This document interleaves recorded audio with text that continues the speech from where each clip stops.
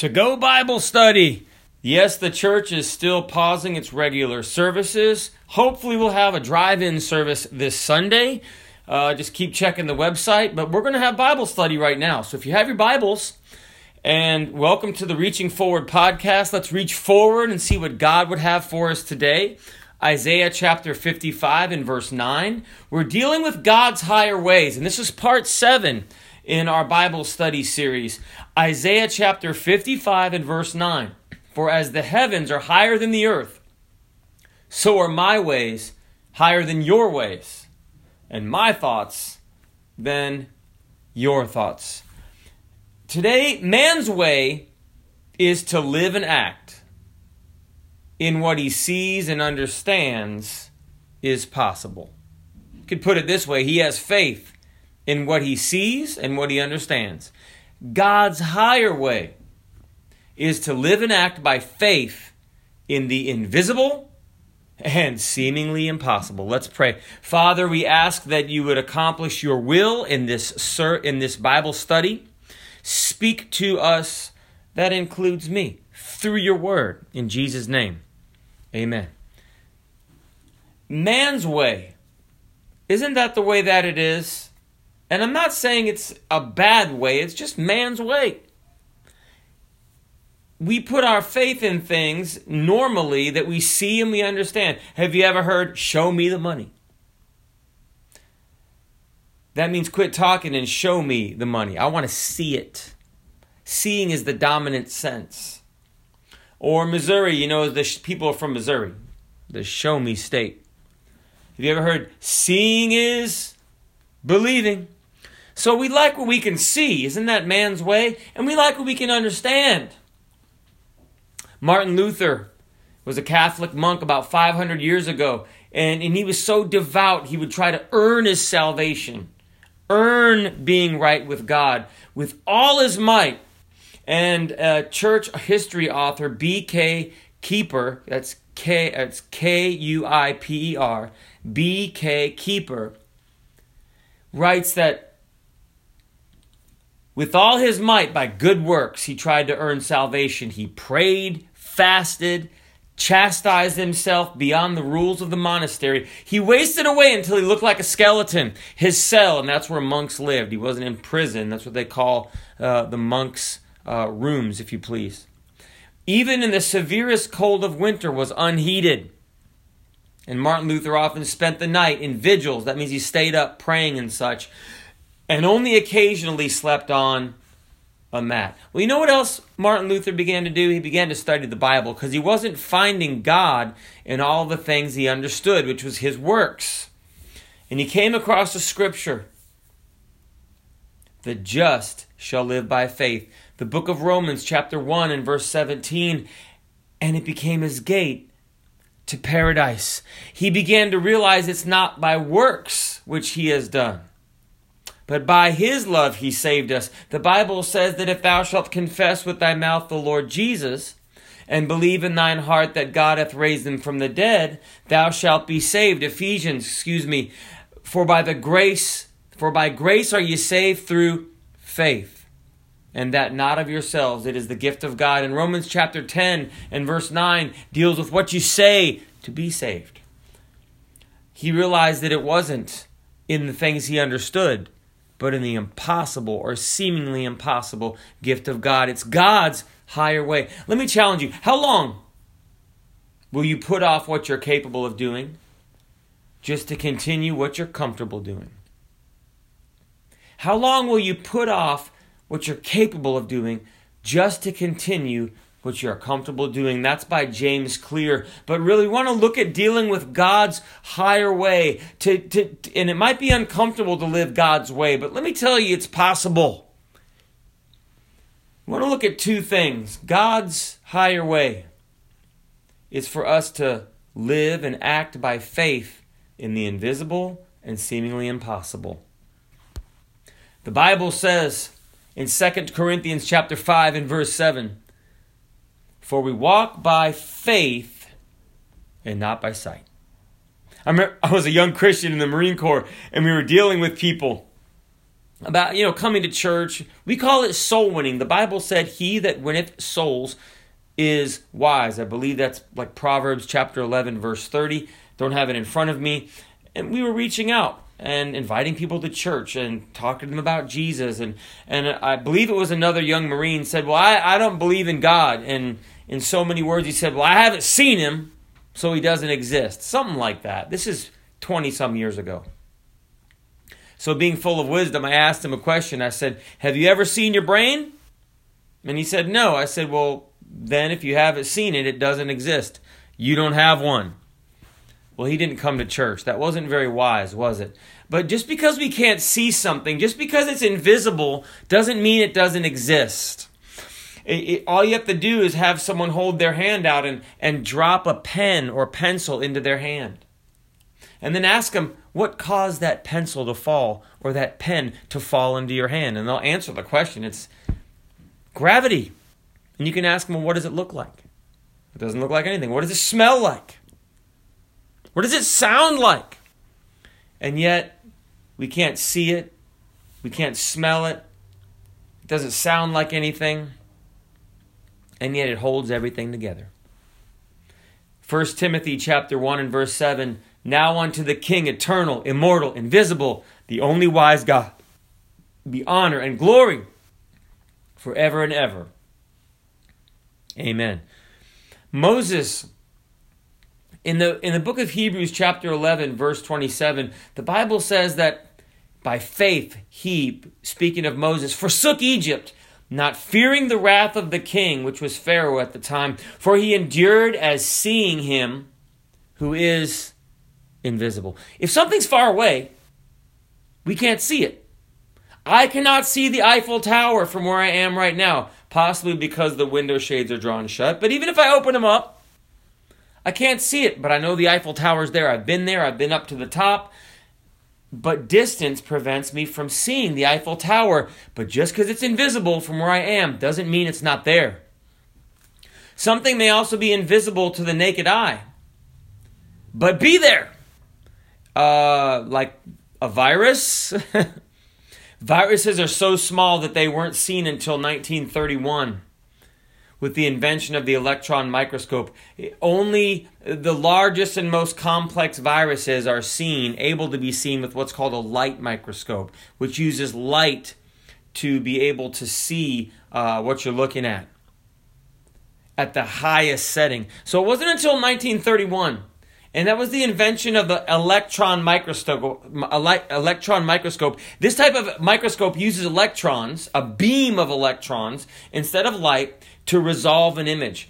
And the wavelength of an electron is 100,000 times shorter than those visible light photons. So they were able to begin to see, these are the things we knew were there. They knew that something was causing people to be sick, but they just couldn't find it. It was invisible, but they were there.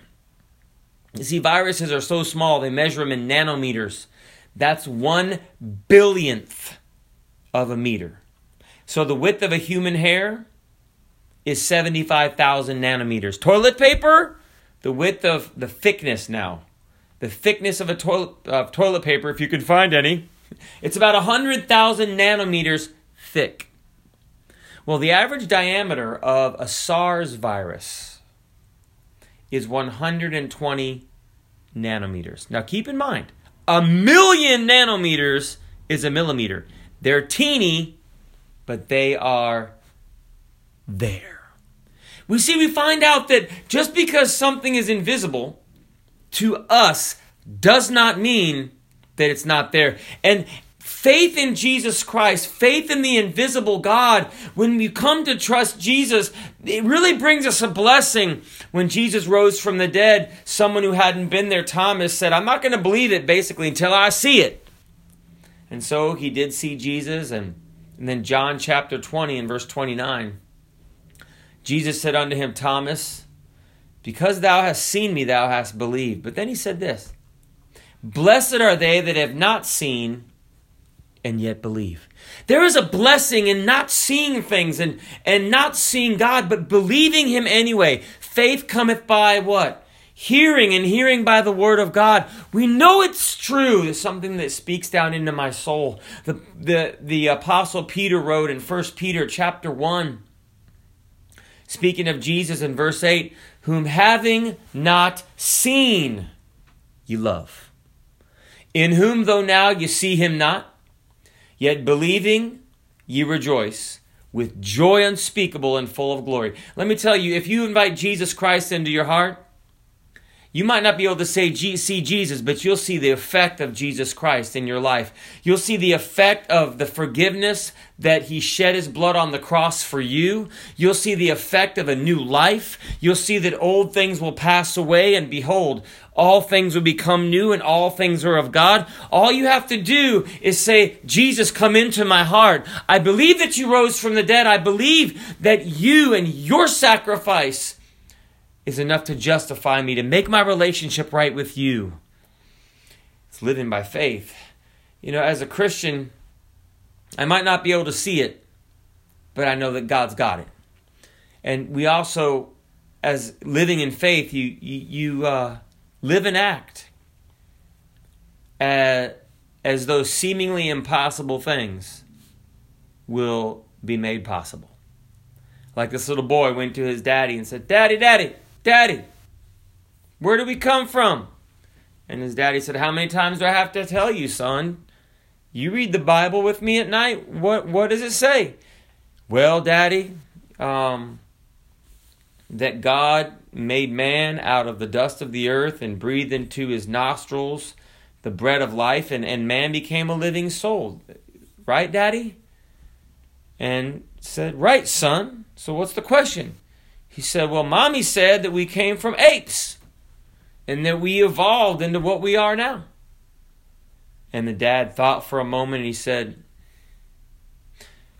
well, you're right, son. I was talking about my side of the family, and your mama, she was talking about her side of the family. But the invisible God can do the seemingly impossible. We don't need to be overwhelmed. Sometimes we can get overwhelmed by what we see, but we do need to be overwhelmed. Overwhelmed not by what we see, but overwhelmed by the greatness of our helper that we can't see. Jesus, speaking to some people, said, with men this is impossible, with God all things are possible. With men, some things are impossible. Without faith, it's impossible to please him. But Andrew Murray, an old-time preacher, wrote a quote. Let me read it. He said, every day, your Christian life is to be proof that God works impossibilities. Your Christian life is to be a series of impossibilities made possible and actual by God's almighty power. You tell people about the tithe, which is 10% of what we make, 10% of our increase, before taxes, before medical health insurance, and before all the stuff is taken out of it. It belongs to the Lord. Yes, before the law of Moses. And Jesus didn't condemn paying tithe either. There's nothing to replace tithe. Tithe's still valid. But anyhow, you know, man's way of looking at that, and I understand. You say, well, preacher, I'm barely getting by on 100%. Tithe is 10%, and if my math serves me correctly, that leaves me to pay my bills, invest, conduct my life with 90%. And if 100% ain't working so well, I cannot understand how 90% is going to be any better. You feel me, preacher? You know what? I got you. But what if that 90% was blessed? I'm going to make an explicit statement, so if you have young children, you might want to cover their ears. What if God blessed you with self-control?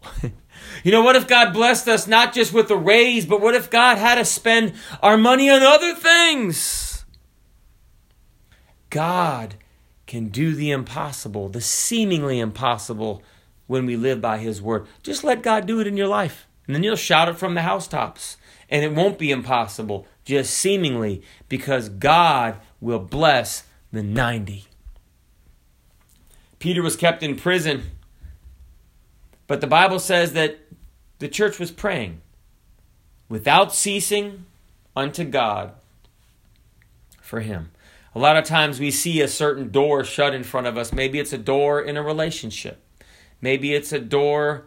I remember hearing, and these are people I know, so I won't say anybody's name, but that basically that they were going to call it quits in their marriage. But they said, let's try God. Well, you know what? They're still married, and they're serving the Lord faithfully. You know, I'm thankful that God can make the seemingly impossible possible with the addition of God. God opens doors. God opens real doors. I don't know how many times God has opened a real door for me. I don't break into cars, but I'm talking about in the work of the Lord, physical doors, whether it's a door in a hospital or a door to go visit someone, like a gate to their apartment complex. God opens doors. And I don't have a lockpick set, okay? God does it. But when these people prayed for Peter, Acts chapter 12, verse 10, the angel of the Lord came, got Peter, his chains fell off, and he said, follow me. So they went past the first and second ward, which must have been like guard shacks or cells, and then they came to the iron gate that leadeth to the city, which opened to them of his own accord. Just like Walmart. And this is like in AD, 50 or 40? God has doors that open. About 1,000 years ago, God does seemingly impossible things. I don't know what door is seemingly closed, but we live by faith that these seemingly impossible doors are going to open. And I'm about to finish my Bible study, but let me tell you, I want to leave you with this. God's higher way is to live and act by faith in the invisible and seemingly impossible. Isn't it time tonight to make that statement? I don't know what tomorrow holds, but I know who holds tomorrow. Say, preacher, but things that aren't good are happening. I'm with you. I understand. They happen to all of us, and they're heartbreaking. But let me tell you, I can't understand why things happen or how things are going to work out. But I know it's the invisible God that can do the seemingly impossible. I'm going to leave you with Romans chapter 8 and verse 28. And we know that all things work together for good to them that love God, to them who are the called according to His purpose. God's a faithful God. Christian, He won't leave you. Christian, He won't forsake you. Let's live by faith in the invisible and the impossible and show the world that there's a reality in serving God. Amen.